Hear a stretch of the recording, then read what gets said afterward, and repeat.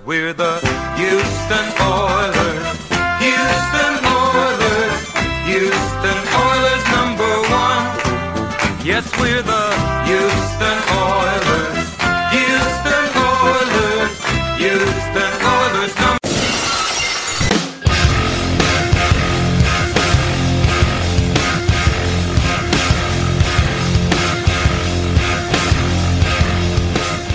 Hello everyone, you're listening to Battle Red Radio. I'm Matt Weston this evening. I'm joined by Joe. How are you doing tonight, man?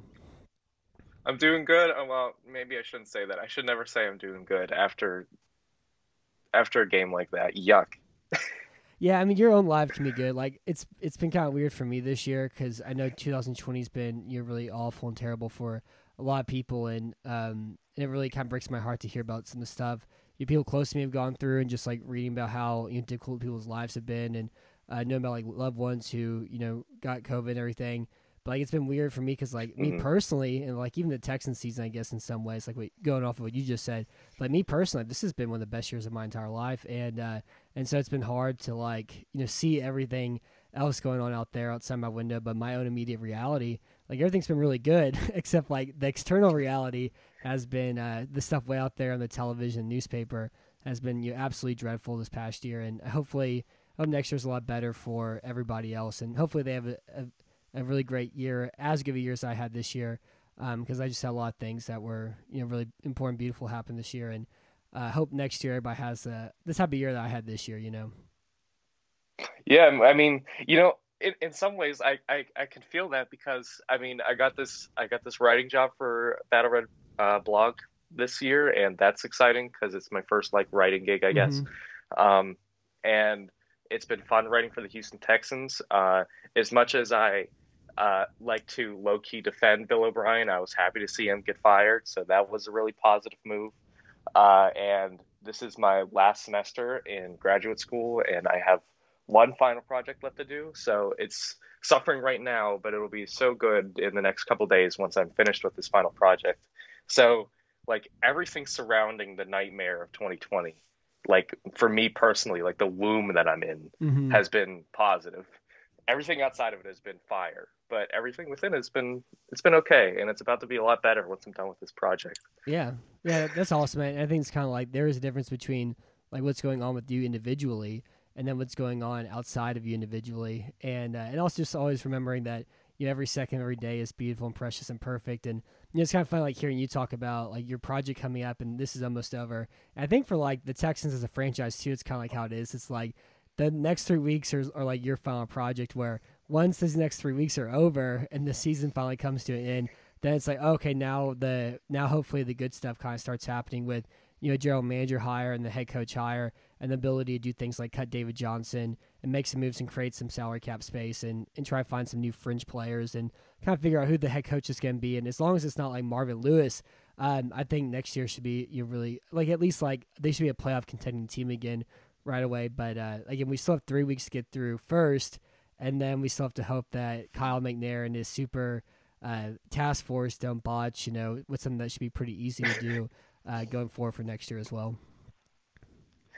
Oh, it's gonna be so. I still am nervous. I'm not gonna relax until I see who they hire, because like something in my brain is telling me that they're gonna hire someone terrible. Oh, I'm expecting Marvin Lewis right now. Like I'm fully ready for Marvin Lewis to get hired here.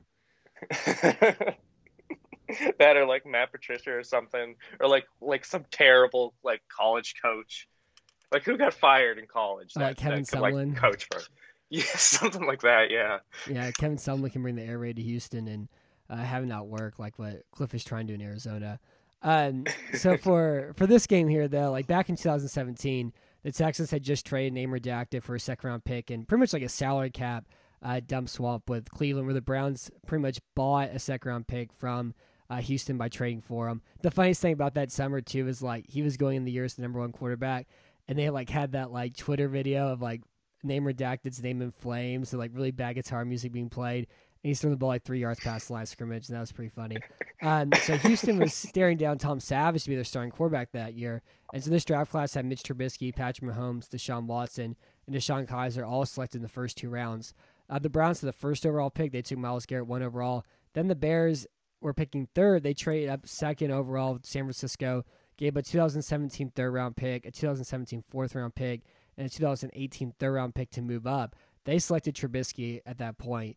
After that, the Niners took Solomon Thomas, Jacksonville took Fournette, Tennessee took Corey Davis, the Jets took Jamal Adams, the Chargers took Mike Williams, Carolina took Christian McCaffrey, Cincinnati took John Ross, Kansas City took Patrick Mahomes after they traded Buffalo, where they flipped first-round picks with them, traded 2017 third-round pick and 2018 first, and then New Orleans took Lattimore, Houston then traded with Cleveland by flipping a 2017 first-round pick and then giving up a 2018 first-round pick for this to occur. So this has been kind of like the going off point for both the Bears franchise by selecting Trubisky, for the Chiefs by selecting Mahomes, and by the Texans by selecting Watson. So Joe, looking back on this draft class in 2017, now that we're here 4 years later, why do you think Chicago traded up to select Trubisky instead of Mahomes or Watson at that time? I think they saw in Trubisky a extremely high ceiling in terms of talent, because he was extremely mobile. He had a big arm, and he was capable of making plays on the move, and his ability to one man offense that UNC team in his single year in college, I think was just so intoxicating for the Bears franchise, because they thought all we need to do is just surround this guy with some playmakers, and in a couple of years, if we have a good coaching staff, he will turn into something special. I think it's kind of what Buffalo was thinking with Josh Allen, is that, his college career wasn't great, but the talent is there, and if we can surround him with something good, he can turn into an MVP-like player. And I think this year's comparison is Zach Wilson, who I think Zach Wilson is going to be a great NFL quarterback. But who knows? I liked Mitchell Trubisky in 2018, so maybe I'm not the first person to trust. Yeah, well, and I think that's kind of like the bet. That's the way I looked at it too whenever I was watching quarterbacks that year, because Trubisky greatly improved from his sophomore to his junior year, and he had that allure and that tantalizing idea potential without having all the negative red flags that Mahomes had with his wild and insane style of play. On his end, and there was such a big ceiling, such a big growth, from year to year. Physically, he had a great arm, like you mentioned, his ability to make plays on the run. Really, the only downside there was how well can he develop and learn NFL offense? How quickly can he do that? And then two, just he had some accuracy misses, but he was so good throwing the ball downfield. You kind of think that eventually that would kind of work its way out, where he'd be better at that shorter stuff. And I can see why the Bears made the decision they made. It was absolutely 100% a terrible decision. It was picking up a heroin addiction or something, and it completely dismantled what the Bears could have been. But I understand why they made the decision at the time when they did, though. Yeah, and to tell you the truth, if you took me back to 2017, I probably would have taken Trubisky over Mahomes, because the red flags for Mahomes were bigger than the red flags for Trubisky. So and they both had similar positives. So. You take the good with the bad with Trubisky for me.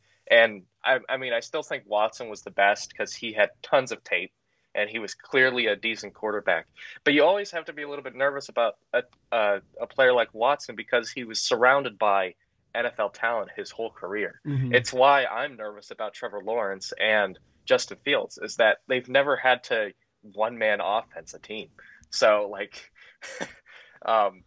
I can understand the nervousness around Watson in 2017, and I can understand why they believed in Trubisky more than Mahomes. But, man, you never know how things are going to work out in the NFL. Yeah. Well, and this is what I read about Watson in 2017. This is the first paragraph I let off, as I said, Deshaun Watson is the best quarterback entering the 2017 NFL draft right now.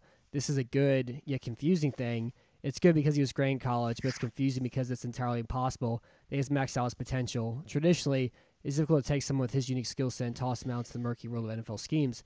And I was immediately I was kind of in love with Watson, watching his video, and then as I watched more of it, it's I just don't know how much better he can get, And it turns out when you're already really good, you're probably if you're already a really good quarterback, it really isn't that hard to stay really good, And that was kind of thing with Watson, where he's just always been really good from the very beginning and had the highest floor out of all the quarterbacks that were selected in this draft. And it's kind of that hard thing about, whenever you're scouting anything for college stuff, you're looking at a player now and trying to project him out into the future and what he would look like in the NFL. And there's like a big, leap of imagination that has to take for that to occur, and understand like the context that they're playing in. And so with Watson, like I loved him. I just didn't know how much, what would the difference be between, him in 3 years versus him now. And he has gotten a lot better as a quarterback too. And it was, Houston completely made the right decision at that time too. Man, I mean, we dodged a bullet by having Chicago pick Trubisky instead of Watson. And to tell you the truth, like, you never know what's going to happen with these quarterbacks when they enter the NFL, because a lot of the things that people praised Watson for having in the 2017 draft, Sam Darnold came into the 2018 draft with. Mm-hmm. And Sam Darnold has absolutely not had a career like Watson has had so far. So I don't know if that's because of the Jets, but I mean, like, obviously Sam Darnold hasn't turned out as good as Watson, even though he was coming into the 2018 draft as at floor level, supposed to be at least a decent quarterback. Mm-hmm. So Darnold's been nothing like that all either. Like, watching Darnold, it's like 5% of it is spectacular, and 95% is just complete crap. And so it's like, how can you turn this 5% into maybe 60%, and then getting 40% good play, and then having 10 or 5% of it's like mistakes that you can live with. And I who knows with what the Jets have going on there as well too. And even for Houston, I don't think trading up to select Watson was the right decision, but the decision that they could have made was to not trade up and select Watson at all, stay where they were at, hope he fell further, or even be like, yeah, we'll just take him or DeShone Kizer and see who falls back down that point. And Kizer, thank God, he played for the 0-16 Browns team, played for Hugh Jackson. Who knows? I love Kizer coming out just because of how good of a vertical thrower he was. That throw to Will Fuller against Virginia is one of the 5 best throws of last decade, but he just didn't have the short accuracy, the medium accuracy. Hugh Jackson never really gave him any sort of easy way to any sort of easy offense. So everything was really difficult for him. I think he also had some kind of weird difference between what reality is and what he thought of himself at the same time too, and just seems kind of like a weird guy. But the way he still talked about himself a year later, where he feels like he's an MVP caliber quarterback, even though he can't even hold a practice squad job. And so who knows what would have happened there if Houston was some sort of offensive structure better than what Hugh Jackson offered for him. But Houston made the complete Rick Smith hit a grand slam 4 times at once by trading up and selecting Watson, and it was 100% was the correct decision to make. Absolutely. I can't imagine where we'd be if we selected Kizer. I feel like Bill O'Brien might still have his job, and we might be still looking at a name redacted offense if Kizer was here. Even though I don't hate Kizer that much, and you almost wonder if a quarterback like him went to a team loaded on talent, like a Chargers or Patriots or something, and just wonder what would have happened with his career if he would have been plugged into an offense that was ready for his skill set instead of going into a nightmare scenario in Cleveland. Yeah, but, exactly. And I feel the same way too. It's I know Kaiser's bad. By me really liking Kizer, I was wrong by saying that. But I still I'll always have that kind of idea in my head, what if he went somewhere that was not the worst team one of the worst teams in the history of football? What if he went somewhere that wasn't that didn't play for Hugh Jackson? He was the worst head coach in the history of football. How would his career be differently? But who knows? He hasn't been able to pick up any sort of pieces from there at all. And so I don't know. I just think they're looking back on his career right now, where he's at. I just think he's kind of a weird guy and doesn't understand it mentally well enough at all. In some ways, to be able to pick it up and be able to toil through being a backup and do the Marcus Mariota thing or the Nick Foles thing, or whoever else starts for a backup for a little bit and eventually becomes a starter again. Which I always liked, in 2018 and in early 2019, I fell in love with Marcus Mariota for some reason. I don't know why. I think it's just I have a thing, and it's the same thing with Trubisky. I have a thing for quarterbacks that have the speed to make plays and to outrun players and can throw deep down the field on the run. There's just something about that. It's why I like Zach Wilson too. Just something about those kinds of quarterbacks I just fall in love with. Mm-hmm. And I would always think man, if Tennessee would have constructed an offense around Mariota's skill set or something, or looked at his 2014 tape and applied it to 2019, he might be great. And I was thinking the same thing about Trubisky for this past year. Like if they just would have done what they did in 2017 and early 2018 and let him roll out more, which is what they did this game, and he had a great game, then he might be actually a good quarterback. But now you're starting to get into the territory of now you're like forcing an offensive coordinator and an NFL coach to limit their like repertoire because of the quarterback. And if you wanted an actually good quarterback, Deshaun Watson and Mahomes are perfect examples. You can plug them into any like scheme and they will flourish. You shouldn't have to limit your scheme to one style because your quarterback can't excel in any other way. Mm-hmm. Yeah, and that's why sense.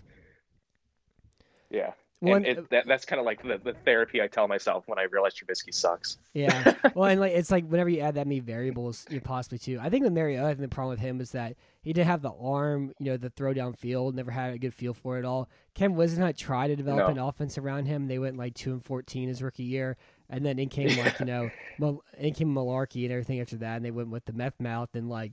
Marcus Mariota won a playoff game. He threw the self-psych touchdown, but yeah, like they didn't do a great job developing offense for him. But he also had so many injury problems too as well. I think there was also like talking to Tynes Filbert on their season preview, talking to him about Mariota. He was saying like there's a lot of stuff where Mariota wasn't listening to the coaching staff probably. There's different reports about how like he wasn't listening to the coaching staff about like how to maintain his body. Like he wanted to play it this way, they wanted him at this way. Like he never really kind of like him and Tennessee just never really got along at all. And so it'll be interesting to see if they get anything out of him going forward. And like I will say this too, like since we're on the topic, like I don't buy this idea that Watson is better than Mahomes. He isn't. Mahomes is like, the best quarterback in the league by far. He's also in like playing for the best offensive scheme with the best set of skill players in the NFL. And Watson hasn't had that same level of talent around him. But like I do think like Watson could win a championship in Kansas City. But could have won a championship in Kansas City, but he just wouldn't have the same production that Mahomes currently has. I don't think it's really that close at all. And I do think the thing about Mahomes too is that like his talent is able to override so much stuff in that offense that even like when the things aren't easy there, he's able to just create things out of nothing so many times. And I do think Kansas City with Andy Reid, they've done such a great job too of like maximizing his strength and his skill set, and then being able to just like get him like a little less wild. It's like they've done the perfect balance between like letting him be himself and then taming him and not letting him like turn around like 3 different times in the backfield, take all these make the Josh Allen sort of plays that he'd make at Texas Tech here and there that just like wasn't quarterback play at all. And so they've done a really great job like coaching him and find that balance between the two in Kansas City. Yeah, and that's a really hard thing to do. I mean, like it's already like almost an impossible task to find like a legitimate franchise quarterback for your team. And then it's another impossible task to construct a perfect offense around them. So it's the best of both worlds for Kansas City right now. And it's why they're going to be one of the greatest teams for at least the next 5 years, as long as Mahomes is there, really. Yeah. I mean, I can imagine it otherwise. Like they don't even have an interior offensive line right now. Like they can't run the ball on like 2nd and 1 right now. Yeah, and it doesn't matter. Nobody's talking about it because Mahomes is just a magician, and it doesn't matter. Yeah, it doesn't matter one bit. And then it's like their defense has had the same problems the last 3 years, but it doesn't matter because they have a great pass defense, and that's the only thing that matters. It's like throwing the ball and stopping the pass are the only 2 things that matter in the NFL. And like you can win games with the other stuff, but there's just so many different gears that have to work together to make that happen. And you have to have like the right opponents and the right schedule for that to maximize itself, kind of like. Well, Houston had 18 with their awful pass defense and all-time great run defense, but they don't have that sort of like 10-game win streak if they don't play Colt McCoy in Washington and Case Keenum in Denver and those sort of quarterbacks too. Sometimes things work out, and like I think Miami had the best possible defense for Mahomes yesterday, and they still couldn't beat blitz. Yeah, like I don't know if you can do much better than that against Mahomes, and it still wasn't good enough. Mm-hmm. Yeah, I mean, if you can play man coverage like Miami can and be able to send 5 and 6 and still be able to play man behind it, like you can have like a theoretical shot, but like holding them to 28 points is pretty incredible task that they were able to accomplish yesterday. And like that's what you're hoping for the maximum. It's like if we hold them to 28, maybe we have a shot at it. and they couldn't score enough points there otherwise. But so here we are, since that selection in 2017, and the Bears had one playoff run in 2018 where they had an all-time great defense that blew it because of the double doink game against Philadelphia. The Texans are 1-2 in the postseason with Watson with 2 playoff runs sandwiched between 2 terrible decimating seasons. So Houston was bad in 17 when Watson got hurt. They went to the playoffs in 18 and 19. Of course, losing to Kansas City last year, losing to Indy in 18. And then now they're in the middle of another terrible decimating season. So in this game, Trubisky, in their first matchup head-to-head, Trubisky was 24-33, 267 yards, 3 touchdowns, 0 interceptions, was sacked 3 times, had 4 carries for 23 yards. Deshaun Watson was 21-30 for 219 yards, had 1 touchdown and 0 interceptions, was sacked 6 times, had 7 carries for 38 yards. So, Joe, why did Trubisky have such a nice and comfortable and really kind of like great game? Like, this is one of the best games he's played in his career. Why was he able to have such a nice day on Sunday? Yeah, honestly, I mean, like watching his highlights, I kind of like fell in love with him again. It reminded me of his 2019 season when like he was awful. He was so bad last year, and then he had that game against Dallas where both teams were 6-6, and he had an awesome game and ran for a touchdown. And I fell in love with him so hard that I went on Madden and I traded my Ben Roethlisberger on my Steelers team for Trubisky. I literally did that. But like the only thing I could think of from watching the condensed game was how many times he rolled out to left or right, and he had a wide open receiver like 6 or 7 yards right in front of him running in stride with him. So the rollout, like dink and dunk offense was something that the Texans defense had no idea how to stop for the entire first half, because it was literally almost every play on the condensed game on offense. Trubisky was either standing in the pocket and immediately throwing on a slant route to Allen Robinson or Jimmy Graham, or he was rolling to the right and his tight end was right in front of him wide open. So there was a lot of offensive scheming that was getting linebackers and safeties caught up on other receivers and getting these rollout passes open, or tight ends faking a block and then rolling out to accept a dink and dunk pass. So they didn't really ask Trubisky to do that much. He only really had one exceptional play, which is when he like threw downfield it was either at the very end of the second half or the very beginning of the third quarter, where he like squeezed in a ball to Allen Robinson like 15 yards downfield. But everything else was just 6 to 7 yard easy completions that the Texans defense couldn't stop. Yeah. I mean, everything was so easy this game. Like, whenever that question comes up, like, could you complete a pass in an NFL game? Be like, yeah, I could. You just pull up Mr. Trubisky's tape from this game. This is one of the easiest offensive performances like I've ever seen. Like, you mentioned all the rollouts they had, and then he had those 2 throws to Allen Robinson where it's like Robinson's out wide and he has Keon Crossan covering him. And you're like, oh, okay, this is pretty easy. And Keon Crossan's like opening his hips immediately, has his back turned, doesn't stand on top of the route, is like grabbing, and those were 2 easy catches. One of the other things I saw a lot of was that play action fake out of the shotgun where they have Allen Robinson in the slot and it's him against Eric Murray. And Eric Murray's like playing 8 yards off of him with outside leverage. And like you'll take that any day. Yeah, over and over again. And like they hit that route off the top of my head 3 times for 96 yards, it seems like. And they just kept running a play action fake, which drew Zach Cunningham, and he's supposed to play like the hook zone underneath it to stop the slant, but he gets drawn by the play action fake, and it's just wide open there every single time. They also had that touchdown throw where they went 1-by-4, where they had diamond formation on the right hand side with 4 wide receivers, and they have Jimmy Graham on the other side against Eric Murray. Now, I think Eric Murray's 6 foot. I think Jimmy Graham's 6'6". I think Jimmy Graham outweighs him by 60 pounds. That was just like, I mean, it was one of the easiest box outs I've ever seen for a touchdown, too. And then they had the 80-yard touchdown run, which is just like outside zone left, where Zach Cunningham goes under, trying to make a tackle for 2 yards instead of make a tackle for 5 yards. Justin Reed doesn't even like attempt to make a tackle. He just runs with his head down low. He didn't want to play football yesterday either. And really, like, the only thing that made it difficult at all for Chicago was, like, Weaver called, like, in the occasional, like, cornerback blitz that worked out well. Like, A.J. Moore had good blitz, Eric Murray had good blitz, and that was it. Other than that, it was just really, everything was just super easy for Chicago. Jim Nagy completely outcoached Anthony Weaver. And again, like, this is a bad Chicago offense, a bad Chicago offensive line, and still going up, like, this bad offense and this bad defense. The Texans are obviously one of the worst defenses in football, and it was so bad that Trubisky was able to have one of the best games of his career on like an offense that's been hurt by injuries and doesn't even have has had so many problems throughout this season too. Yeah, I mean, when you have a defense that is so bad that Trubisky can outplay Watson in a full game, like that's telling you a lot about. Yeah, it's that's it. And I mean, like, talk about like regretting the extension for Cunningham. I can't tell you how many times he like misplayed that run game, and he caused a massive run to occur because he gets faked out and then lets the running back just coast on by him. And I mean, David Montgomery, I like David Montgomery coming out of college, but he's had a rough couple of years in Chicago because of how bad their offensive line and play calling has been.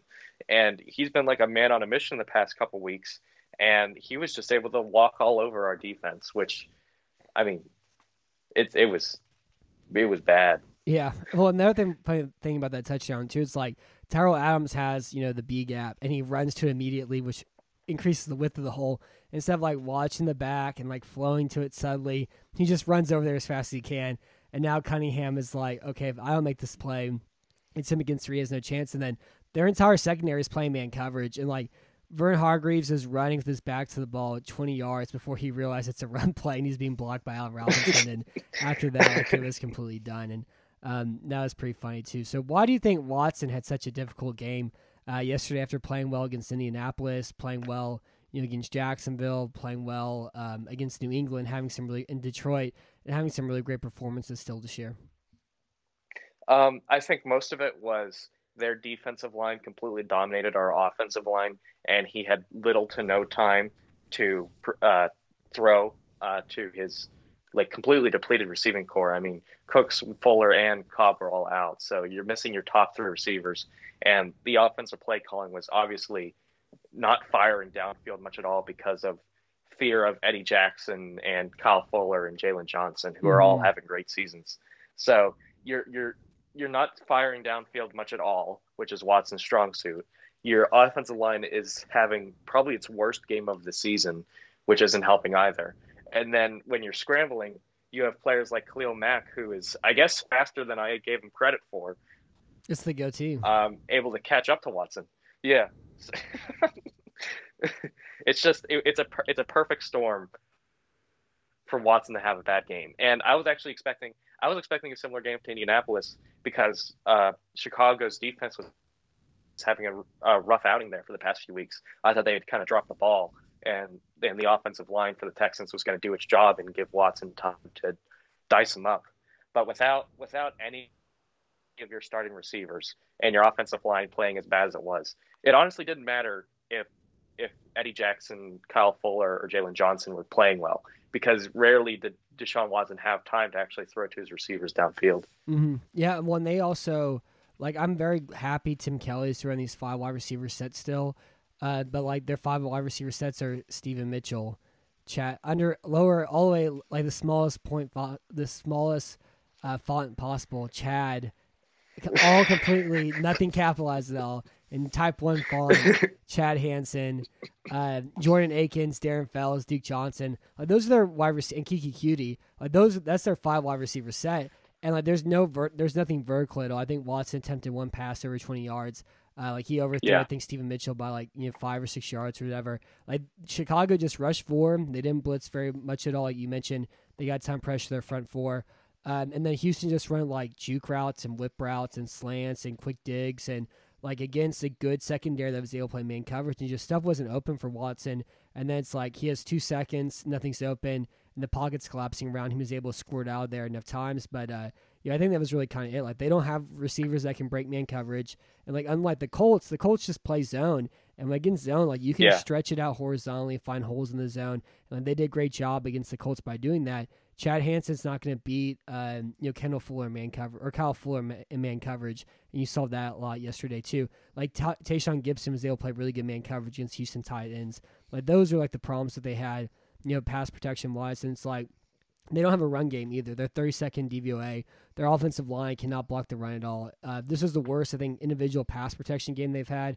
They still can't pick up simple stunts at all either. And so whenever you play these 5 wide receiver sets like Houston did, as often they did, like whenever you go up against the front that Chicago has, and you can't pass protect against 4, and you're losing individual matchups like you are, which is a problem with Laremy Tunsil getting beat, 3 or 4 times yesterday, with Brent Qualley out there Yeah. getting beat, with Zach Fulton getting beat, with Tyus Howard trying to block, Khalil Mack. And like Howard's done well against some of the best pass rushers in football this year, but he had a really tough game against Mack, who's able to meet his strength with his own, and really kind of overwhelm him at the point of attack a lot of the times yesterday.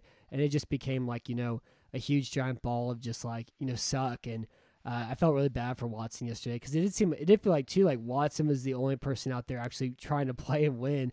Whereas it felt like, maybe 40 other guys on the roster already had their mind elsewhere and were thinking about, getting out of here and going into the off season, and lifting weights again, that sort of thing. Yeah, I mean, Max Sharping got benched, so I guess the door is open and shut on him. I think his times as a starting guard might be over now, because that was a pretty awful showing. Mm-hmm. So much to get actually benched. I think he only played one series also. Yeah. I mean, I think he's done, which is disappointing. I guess it's not something that I should have been surprised by, but well, yeah, if you want to, we can talk about Sharping now if you'd like to. And like Sharping's been unplayable this year. Like he doesn't know the playbook. He's been bad at every aspect of offensive line play. He's not very. He didn't get stronger this offseason. And I joked around that Nick Martin took all the weights from the weight room, and that's why Max Sharping wasn't able to get strong to play guard. But like this wasn't a guy who had any sort of pass set that would translate to the NFL from Northern Illinois. So that's why they moved him to guard. He was a really good pass protector there, blocking like with Laremy Tunsil in the run game. He was able to Tunsil was good enough where he was able to overcome Sharping's weaknesses. Tunsil hasn't been the same level of run blocker this year that he was last year. And like again, like if you don't know the playbook, if you don't know who to block, you can't play. And like Sharping's been all those things. Like, is his career over in Houston? I won't say that entirely. I think if he gets strong enough and actually plays like some sort of competent offensive line coach and learns the playbook, I can still see him being, a competent player again.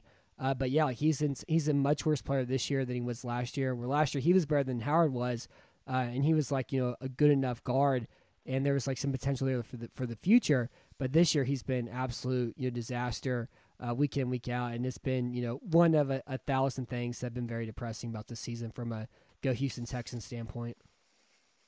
Yeah, it's and like you mentioned, like his rookie year, Max Sharping clearly had some potential. So it was just this season has been such a mess for him, and I couldn't have put it any better than you did.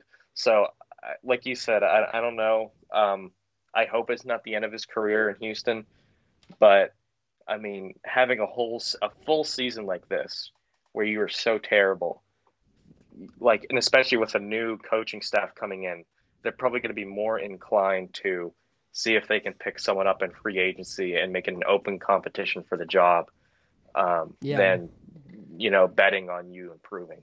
Yeah, and I think for sure it will be that. And it could really be a case where they might trade him like at the second the season's over, in order to like salvage whatever value he has left for some desperate team. Yeah, maybe I don't know. I don't think they would trade him just because of what he showed in like his rookie year enough.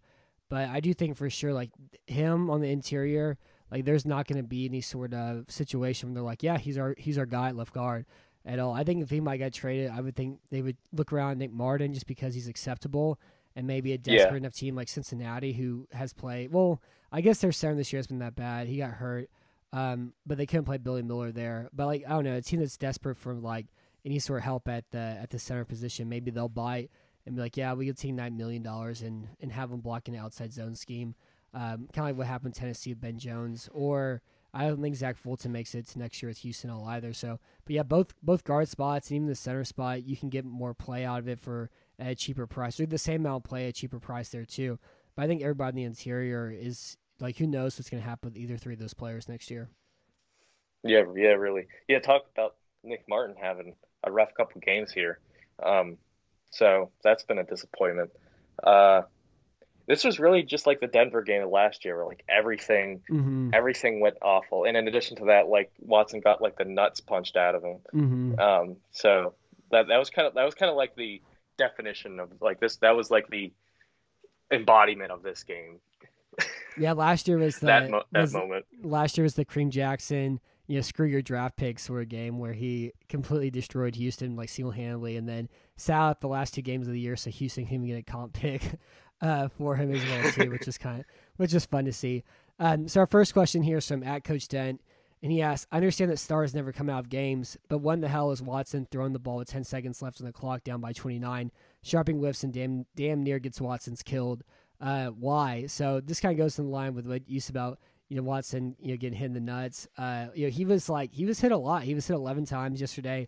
He was sacked 6 times, and like whenever they were down 36-7, you're kind of at a point where like you're in the fourth quarter. It's like, why are we doing this at all anymore? Just put AJ McCarron out there. Like I understand he's not going to ask it pulled, but as a head coach, like there's nothing to play for really at this point, and especially considering how good Chicago's pass rush was. It just seems like, malpractice. Like it seems like Romeo Crennel and Tim Kelly should be in jail for leaving Watson out there for playing in the environment they played in. And really, like, I have no idea why he was out there. I don't think they got anything meaningful out of the entirety of the fourth quarter of this game. This game was over since halftime, and so I don't know. I don't know what their decision was aside from like Watson wanted to play and they'll do whatever Watson says, I guess. That's pretty much all I can think of, because I have no idea why they did it, because it was just asking for something bad to happen. It must have been the same thought process for why the Chargers left Justin Herbert in when they were down by 45 points in the fourth quarter or whatever, and they were just letting him get murdered out there. Is that maybe it's just playing time? It's probably just they want to go out there and they want to suffer with a team. Yeah. And the coaches didn't want to say no to that. That's the only thing I can think of, is that Watson wanted to feel the sacrifice in real time. That makes sense. So was there anything Houston's better than Chicago at in this game? And can you think of any bright point of this game from a Go Texans perspective?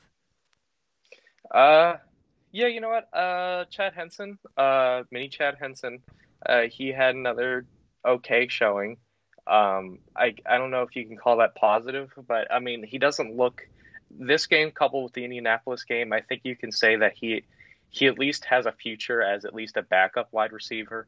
He showed some talent, and he obviously has some sort of connection with Watson and is good at getting open.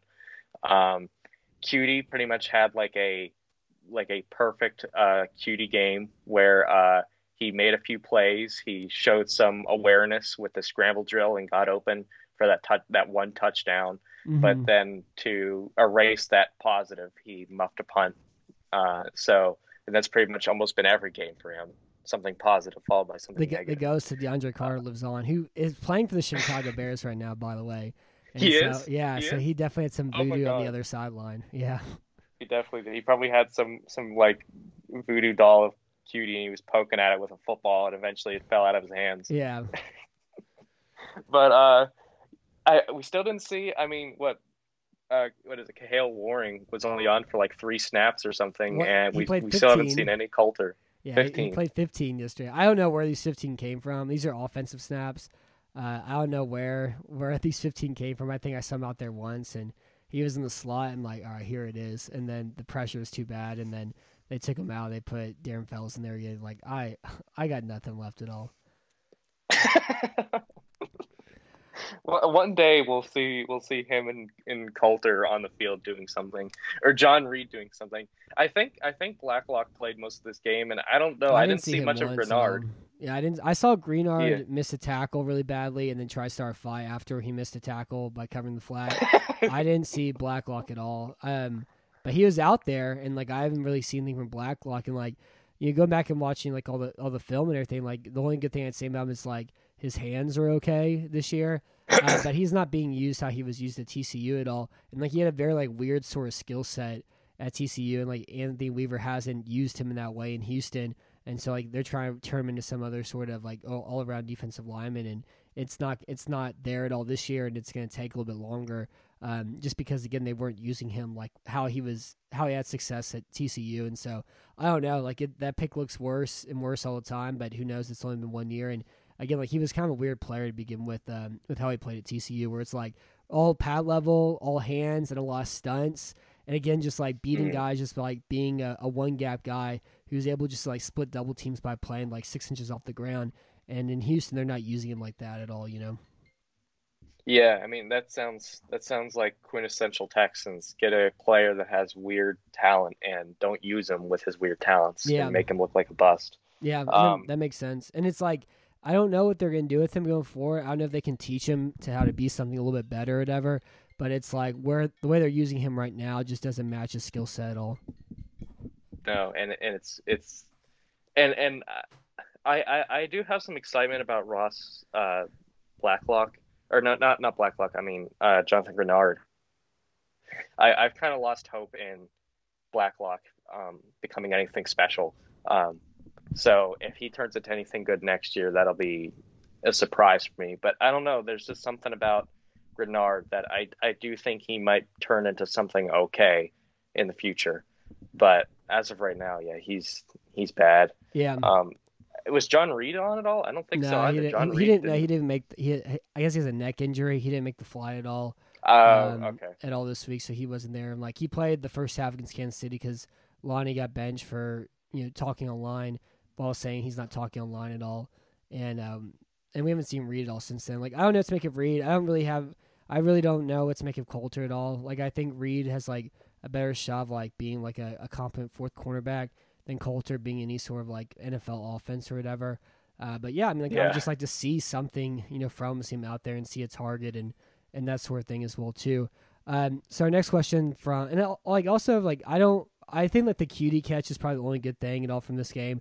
Defensively, there's nothing. Offensively, there really wasn't anything at all. Like I'm glad Tim Kelly's still using spread sets, but whenever your wide receivers are who they have, there really isn't a whole lot there at all you can do much with. Duke Johnson had like 3 good runs and he had that really great screen catch.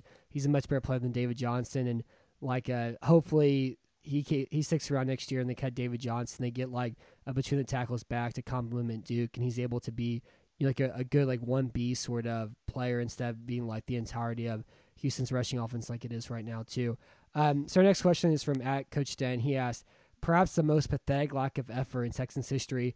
The whole offensive line had 0 effort across the board. Was anyone getting into them on the sidelines? Does our rich center rally that group, or does he continue to rob this foolish regime? Has Whitney Merciless just decided not to play? Uh, Man, yeah, I think Whitney Merciless has decided not to play. I think you hit the nail on the head there. I have no idea what's going on with the offensive line besides the tackles. The tackles are the only one that seem to have any sort of consistent effort. It's like what Matt said earlier, is that the entire interior offensive line can be completely replaced because of how much money we're giving them and how poorly they're playing. Um, so I don't know what's going on there. Now, I mean, I think you have to give the Bears defensive line some credit. Like Akeem Hicks is one heck of a player, Mm-hmm. and that Bilal Nichols is might be his name, or Yeah. Nicholson or something. Bilal Nichols. Yeah, he's Urban's a good pretty good player. too. Keith Urban's pretty good. Yeah, so I think you have to give them some credit. Is that I think those 3 players are far better than any of our interior offensive linemen. So you're asking a lot out of them to try and block a fully healthy Bears defensive line that is just cycling in better talent as the game goes on. Mm-hmm. Like that's kind of how that's how they won so many games as 2018, is that they had so much depth at the defensive line that they never got tired. So, I mean, it was a 2018 like Bears game. Yeah, and I think they also forced and the 30 Texans. I think they forced 31 turnovers in 2018. Like this week, they had the red zone stop on 4th and 1 or 4th and 2 after Akins dropped that touchdown. They had the safety, and then Khalil Mack was able to strip Duke Johnson on the outside zone play where Tyus Howard couldn't block him at all. And like that's what made the Bears so great in 18 too, is that they just forced 31 turnovers. I think they had like 25 interceptions that year. Like it was absurd how many turnovers they had that season too. Yeah. So the next question is from @ChillCutsDeep. Before today's game, Texans mouthpieces made sure to point out that all the losses were against championship/deep playoff contending teams. What will be their public explanation of this loss today? It'll probably be injuries. Like you can't expect Deshaun Watson to beat a Chicago defense with Steven Mitchell and Chad Henson as his number 1 and number 2 receivers, or Kiki QD as your number 1 receiver. And that'll probably be the excuse that they make, even though it was like a whole team effort in this loss. So that'll be the excuse they make, is that the Chicago defense came ready to play, and you can't expect the practice squad players to ball out against them. Yeah, I think that's how they'll rationalize this too. And like, yeah, I think it's a good way to rationalize it as well if you're going to do that. Next question is from @Smooth Grandma, and he asked, "Man, that tackle by Crossan was great, wasn't it? What's the record for most head coaches fired in a single season, and can we break it?" Yeah, like wasn't there like a interim coach that got fired in like the 90s or I have something? no idea. I've never heard that before. Maybe I'm thinking of some college team or something. But yeah, maybe I don't know. I'm probably just saying some nonsense. But man, we could. I would like to hit 3 this year. Let's get Romeo Crennel out of here. Let's promote Tim Kelly to the head coaching job. Let him play the last 2 games, and then the last game, let's just like blindside him with another firing and make Deshaun Watson the head coach and starting quarterback.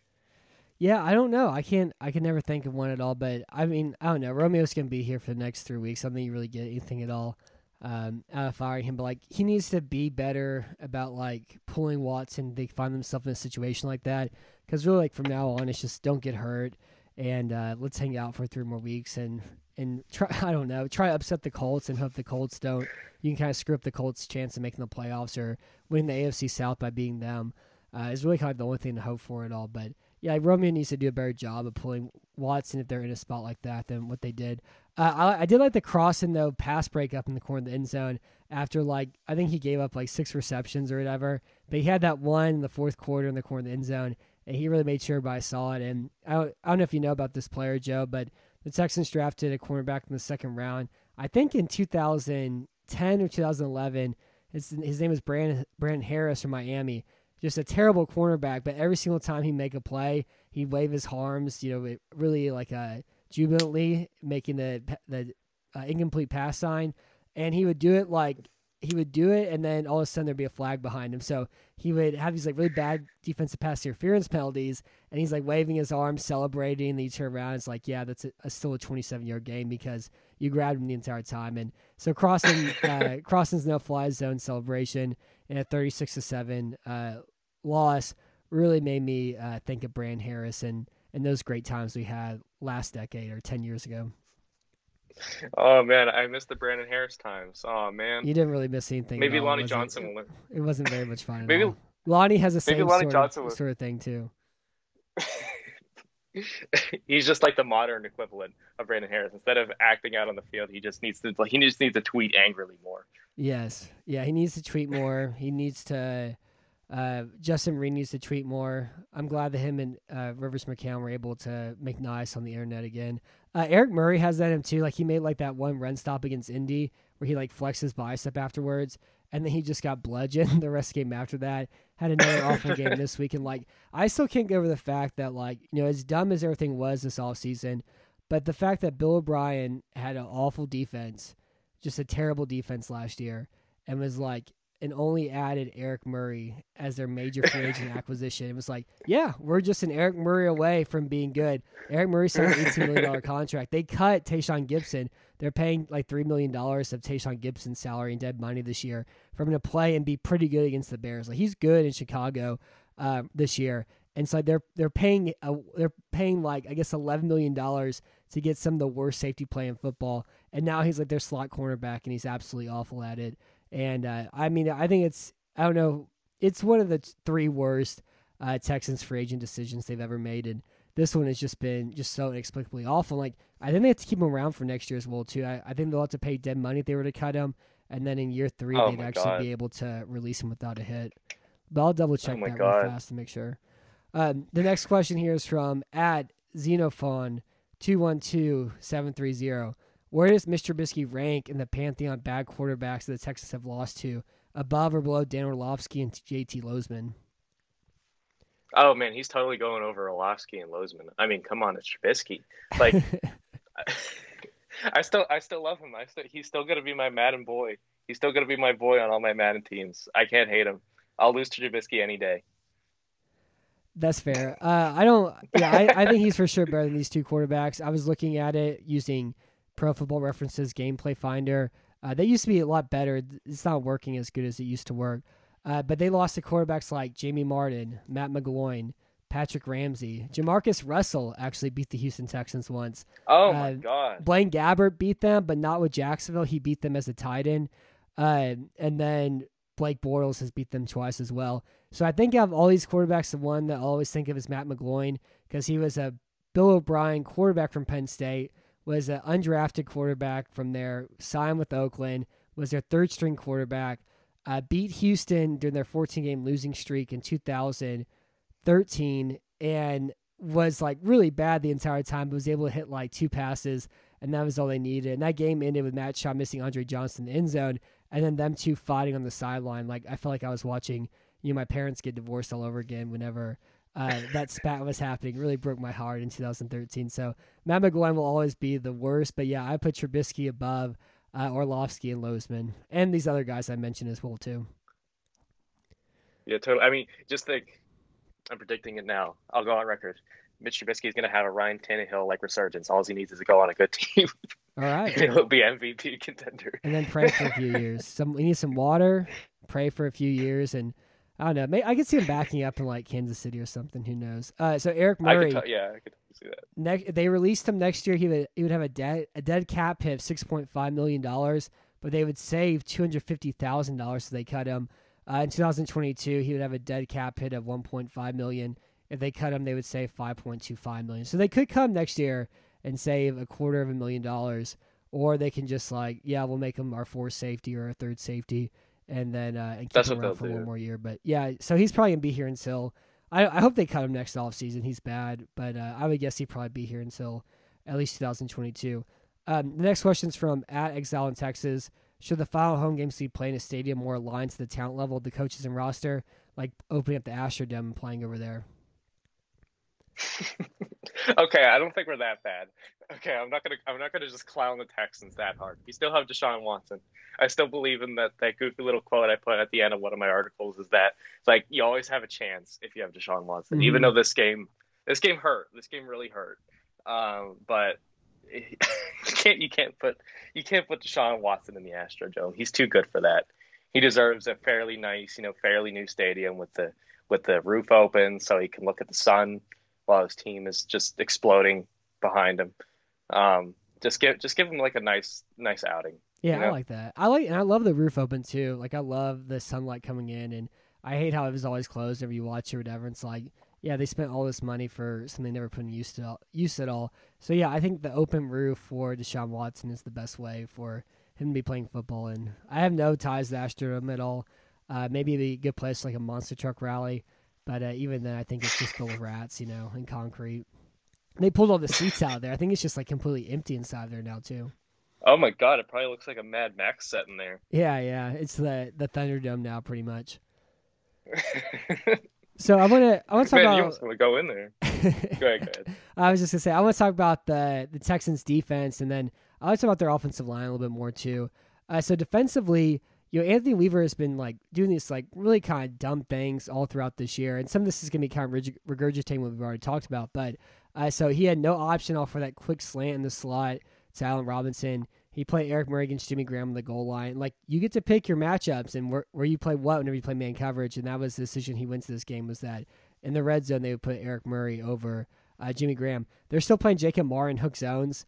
They're still leaving Whitney Merciless on the edge, just wither away. And now we're 14 weeks in. Like, I understand the talent's really bad. I don't think that anybody could be able to create a good defense out of what they've had here. But Anthony Weaver's just made so many decisions that have like actively hurt, the already bad talent they have this season too. And so, like, now that we're 14 weeks in, Joe, like, where do you stand on Weaver? And do you think he could survive a regime change? And, like, do you think this has just been a talent catastrophe that he has been trying to just, like, do anything he can with? Or do you think that there have been legitimate issues with him as a defensive coordinator this year? I think there's been some legit issues with him. I think he burned the chance to send Jacob Martin to the Pro Bowl.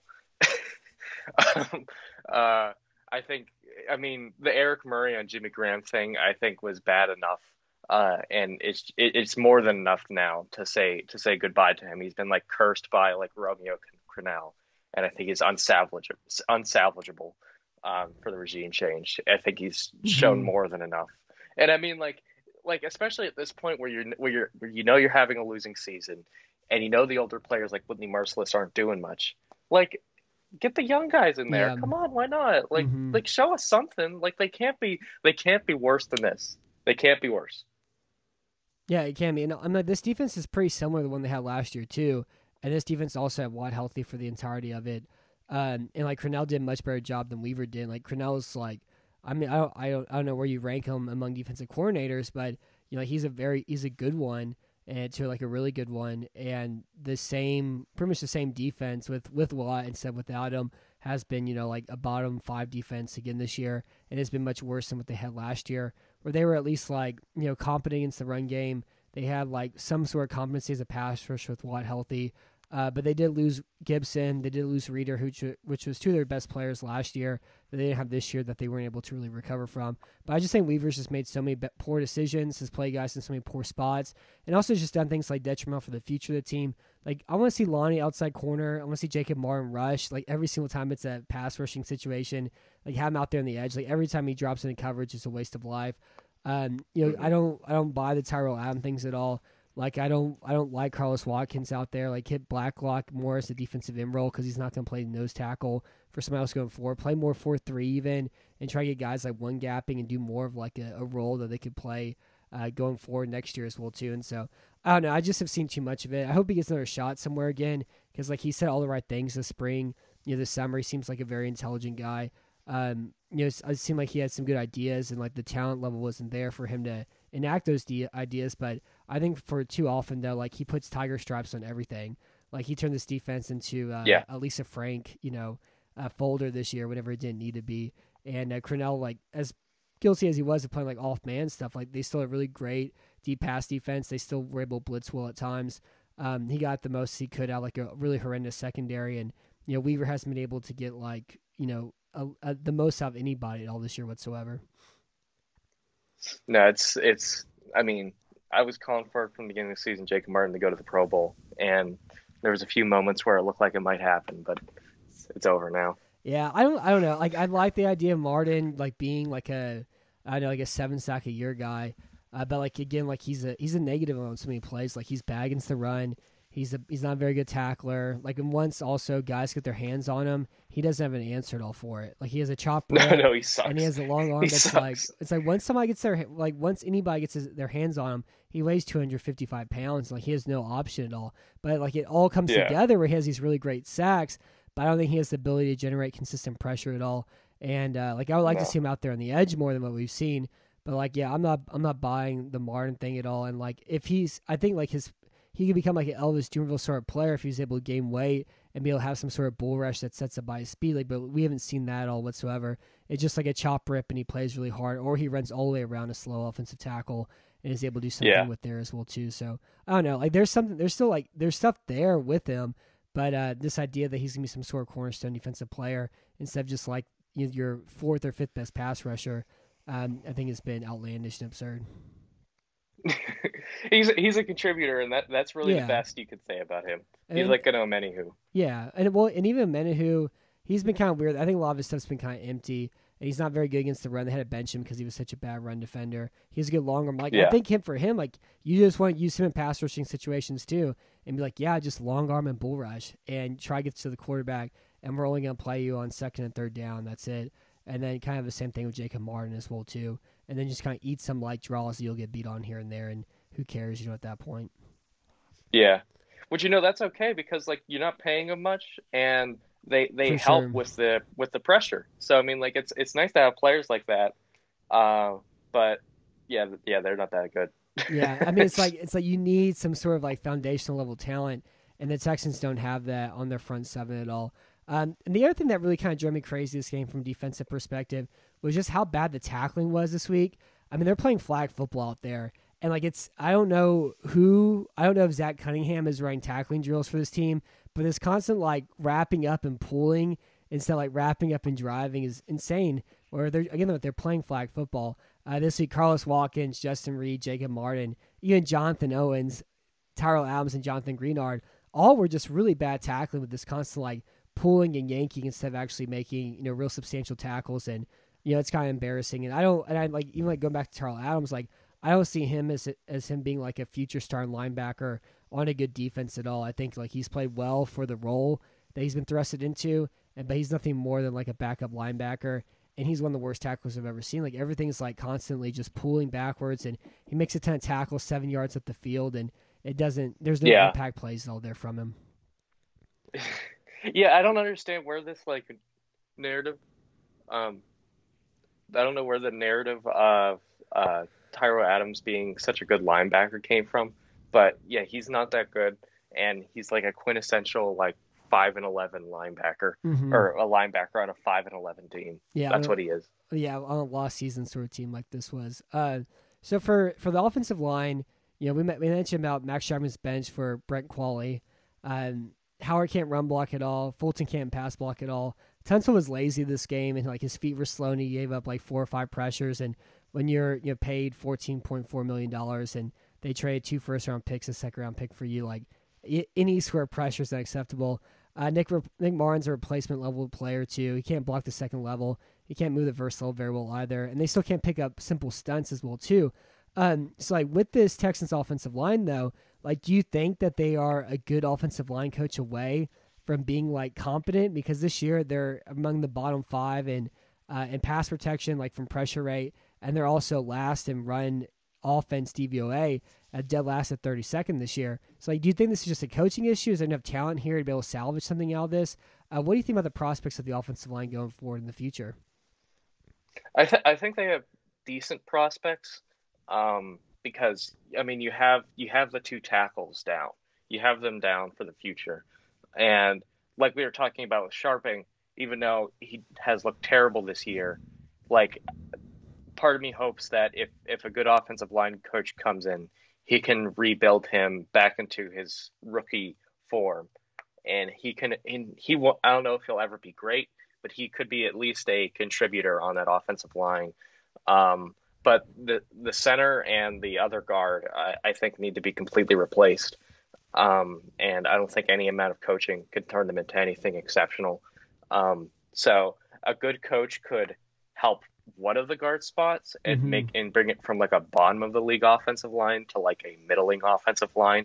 But if you want it to be something actually good, you'd have to replace the center and the other guard. Yeah. Well, yeah, and like this is offensive line team that has 3 first-round picks, 3 second-round picks, around $31 million of cap space devoted to it, and they've invested a ton to try to make this offensive line good after the problems they had in 2017, 2018 as well too, and like the results haven't been there as well like at all there either. And like it's kind of funny you mentioned Fulton, at right guard. Like, he's not going to be here next year, but they signed him from Kansas City, and Kansas City, their guards right now. They have that Italian meatball who's like their 3rd string offensive guard, starting at left guard for them. I can't remember his name. They like rotated their right guard a few times. They've had Mike Remmers play a lot of right tackle this year because Schwartz has been hurt, and like it still has been competent. Like they're still at pass protection. Yeah, they're okay. And like whenever you have a quarterback like Mahomes and you have an offense to get the ball out quickly, that's really great against screens and make defense uncomfortable. Like there's so much involving coaching that you can get out of from the offensive line. That you don't have to like be like the Browns and be like the Titans who you invest so much of your resources to it. But like there's 2 different ways to go about it. And like the Texans have the same level of investment in their offensive line that Cleveland and Tennessee have without the results at all whatsoever. And I think one of the things that will really help them next year, regardless of who the offensive line coach is just like picking a run scheme and just try and get good at one run play, because they run like every run play imaginable, and it's always pretty bad too. And it's like, or like 4 guys will make their blocks, but 1 guy doesn't, and it ruins the whole play. Or everybody makes their blocks, and David Johnson can't make like the 3rd cornerback miss, and so they get 4 yards instead of 15 yards, and the whole thing's been a mess. So I don't know. I hold out hope.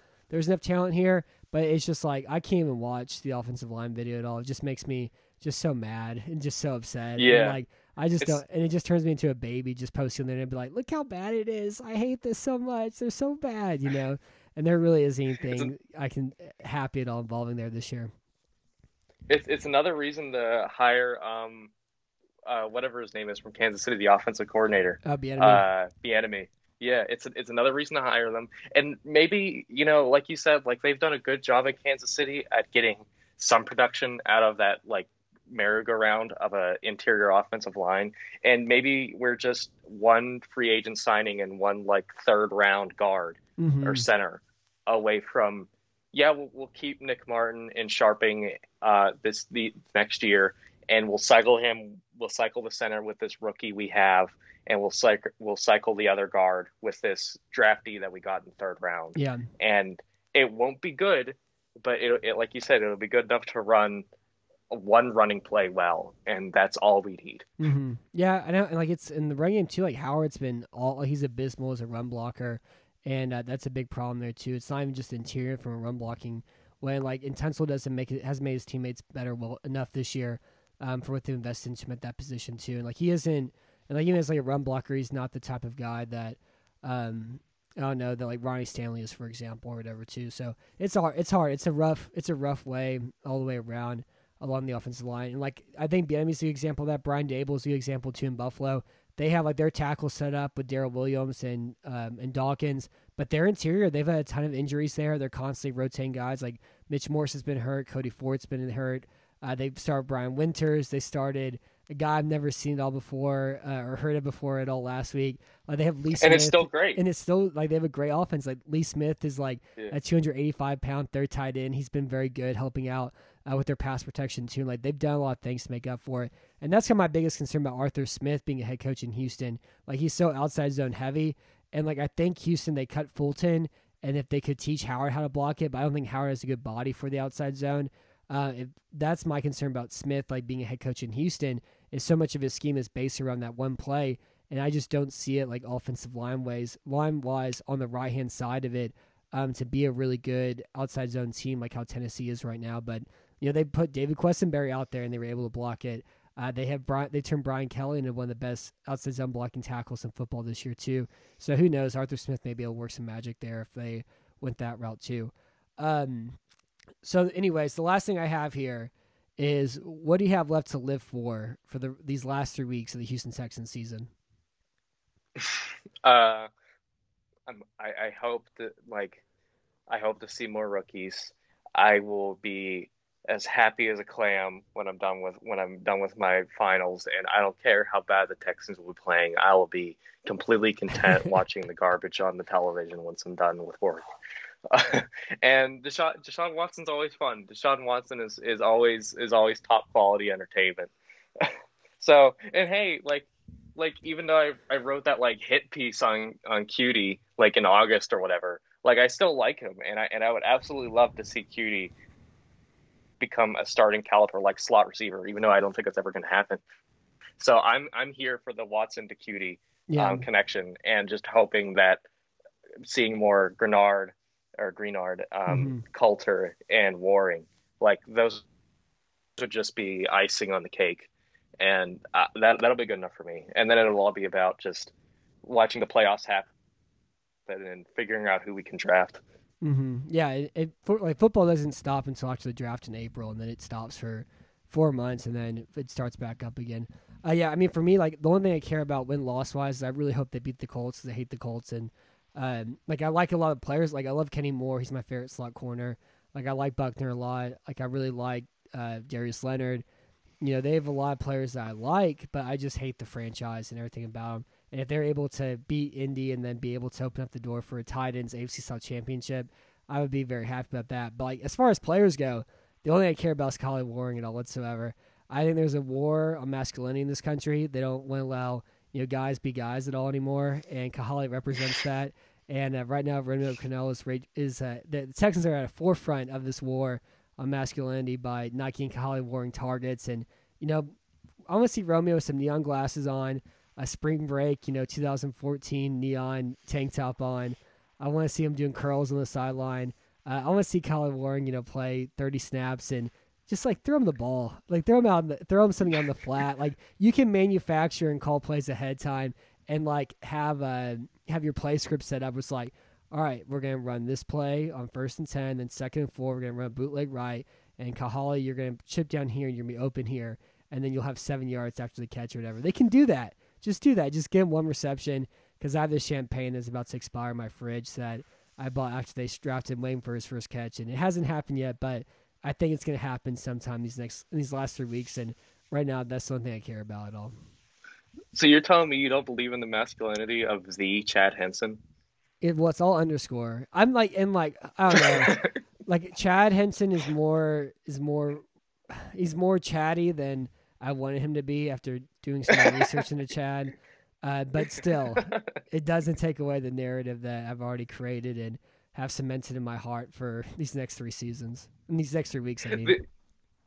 The goofy thing about Kahale Warring is that every time I think of him, the only thing I can think of him as doing is catching a 3-yard pass in the Battle Red uniforms, and then it going to commercial break while Even Flow's playing, and like that's just like, if that's very chatty, and that's why I think I think you got to take what you have in Chad Henson. I think it would need to be LMAO, and they would play you'll play Party Rocket in a commercial after he catches something up the seam and then spikes it through the goalpost. Like that's what I'm envisioning right now. And we haven't seen it. Oh my God, that's gonna make me throw up. Oh my God. That's what this country is taking away from us, back in the halcyon days of 2012, But I do think with like Kahale, like the Texans haven't had a good tight end since Owen Daniels. And like Kahale's the only athletic profile that's there and has been there, and like he didn't know the playbook, and then he had that weird mysterious injury, which I chalked up to him being too hot for Bill O'Brien and flustered him too much, and he couldn't have him in his view at all because he just confused and made him feel too weird. And so it's like, but he has the profile of like a good tight end. He has the body. He was a good blocker at San Diego State. He was really good at stretching the seam. They just haven't had somebody who can hit the seam at all, aside from Jordan Akins here and there. But like Akins is like 29 years old already and can't block. And like there's not the same level of potential upside, possibly with a water polo player who didn't know what an A gap was for like the first like 4 years he was playing football. So I don't know. I hope there's something there. There probably isn't anything there, but that's what I'm holding out hope for the rest of the season. Which I don't know what the heck is going on with Jordan Akins. Like I was kind of excited last year because he seemed to like establish like a connection with Watson during the scramble drill. Like I don't think Akins is really good at anything besides getting open on those like scramble plays. I but like that's really important. Too. And he can duck under the tackles. And I think he's pretty in the seam. But like lately though, the problem with Akins is that he's playing outside wide receiver and he's playing slot receiver, and he doesn't have the quickness to play those positions. Like he's good as a receiver from the tight end position, and then you put him outside wide against a cornerback, and you have him run like a vertical route, and they're not throwing those at all. And I don't know, he doesn't have the speed to run those deep crossing stuff at all either. So I think that's kind of like where they're at with Akins right now. Like he just isn't. They're playing all these 5 wide sets, and he can't be used on that way. And then he's not going to block or like warrant playing him. But again, like Fellas isn't a blocker either. So I don't know. It's just a mess, that position. And it's been like that since, 2013. It's just the Houston Texans way. Yeah. It's just how it is. Maybe we can figure out how to trade for George Kittle. Yeah, I don't know. I mean, he's such a great blocker. It's incredible how good a blocker he is. Damn. I miss watching him play this year. But anyways, I guess that's our show for tonight. Good luck on your finals, Joe. We'll be praying for you. I'll be sending some stuff up to the man upstairs as well as I can, so you can get your last project done, taken care of. And then you can watch the Texans play the Bengals and watch them play the Colts. Woo! And that will be fun to end out like the rest of this. We're gonna beat the Colts. That's gonna be our last win of the season. We're gonna beat the Colts, and then the Titans are gonna win the AFC South by like clawing to their 10-6 finish. I was still convinced they were gonna go 9-7 because it seems like they just dropped some games that they shouldn't. So I was just convinced that they were just going to crawl to the finish line, but no, they're going to win 10 games at least. I hope so. And that's how it's going to be. I really hope so. I hope that's exactly what happens, but we'll still be here. We'll still be, even if the game isn't fun, we'll have fun. And hopefully this podcast is still enriching your life as a Texans fan. But until next time, we should have a preview show this week, hopefully, but that will probably be out Friday morning or Thursday morning. But if not, we'll talk to you next week whenever the Texans play the Colts after Week 15, I guess. But until next time, I'm Matt Weston. Thank you for listening to Battle Red Radio. And thank you for being on Talk to Me this evening, Joe. We'll see. That sounded good to me. I thought it was pretty good. With threats to our nation waiting around every corner, adaptability is more important than ever. When conditions change without notice, quick strategic thinking is crucial. And with obstacles consistently impending, determination is essential in overcoming them. It's this willingness, decisiveness, and resilience that sets Marines apart. With our fighting spirit, we don't just fight battles, we win them. Marines are the constant our nation counts on to fight the unknown. And through adaptable problem solving, we do just that. Learn more at marines.com.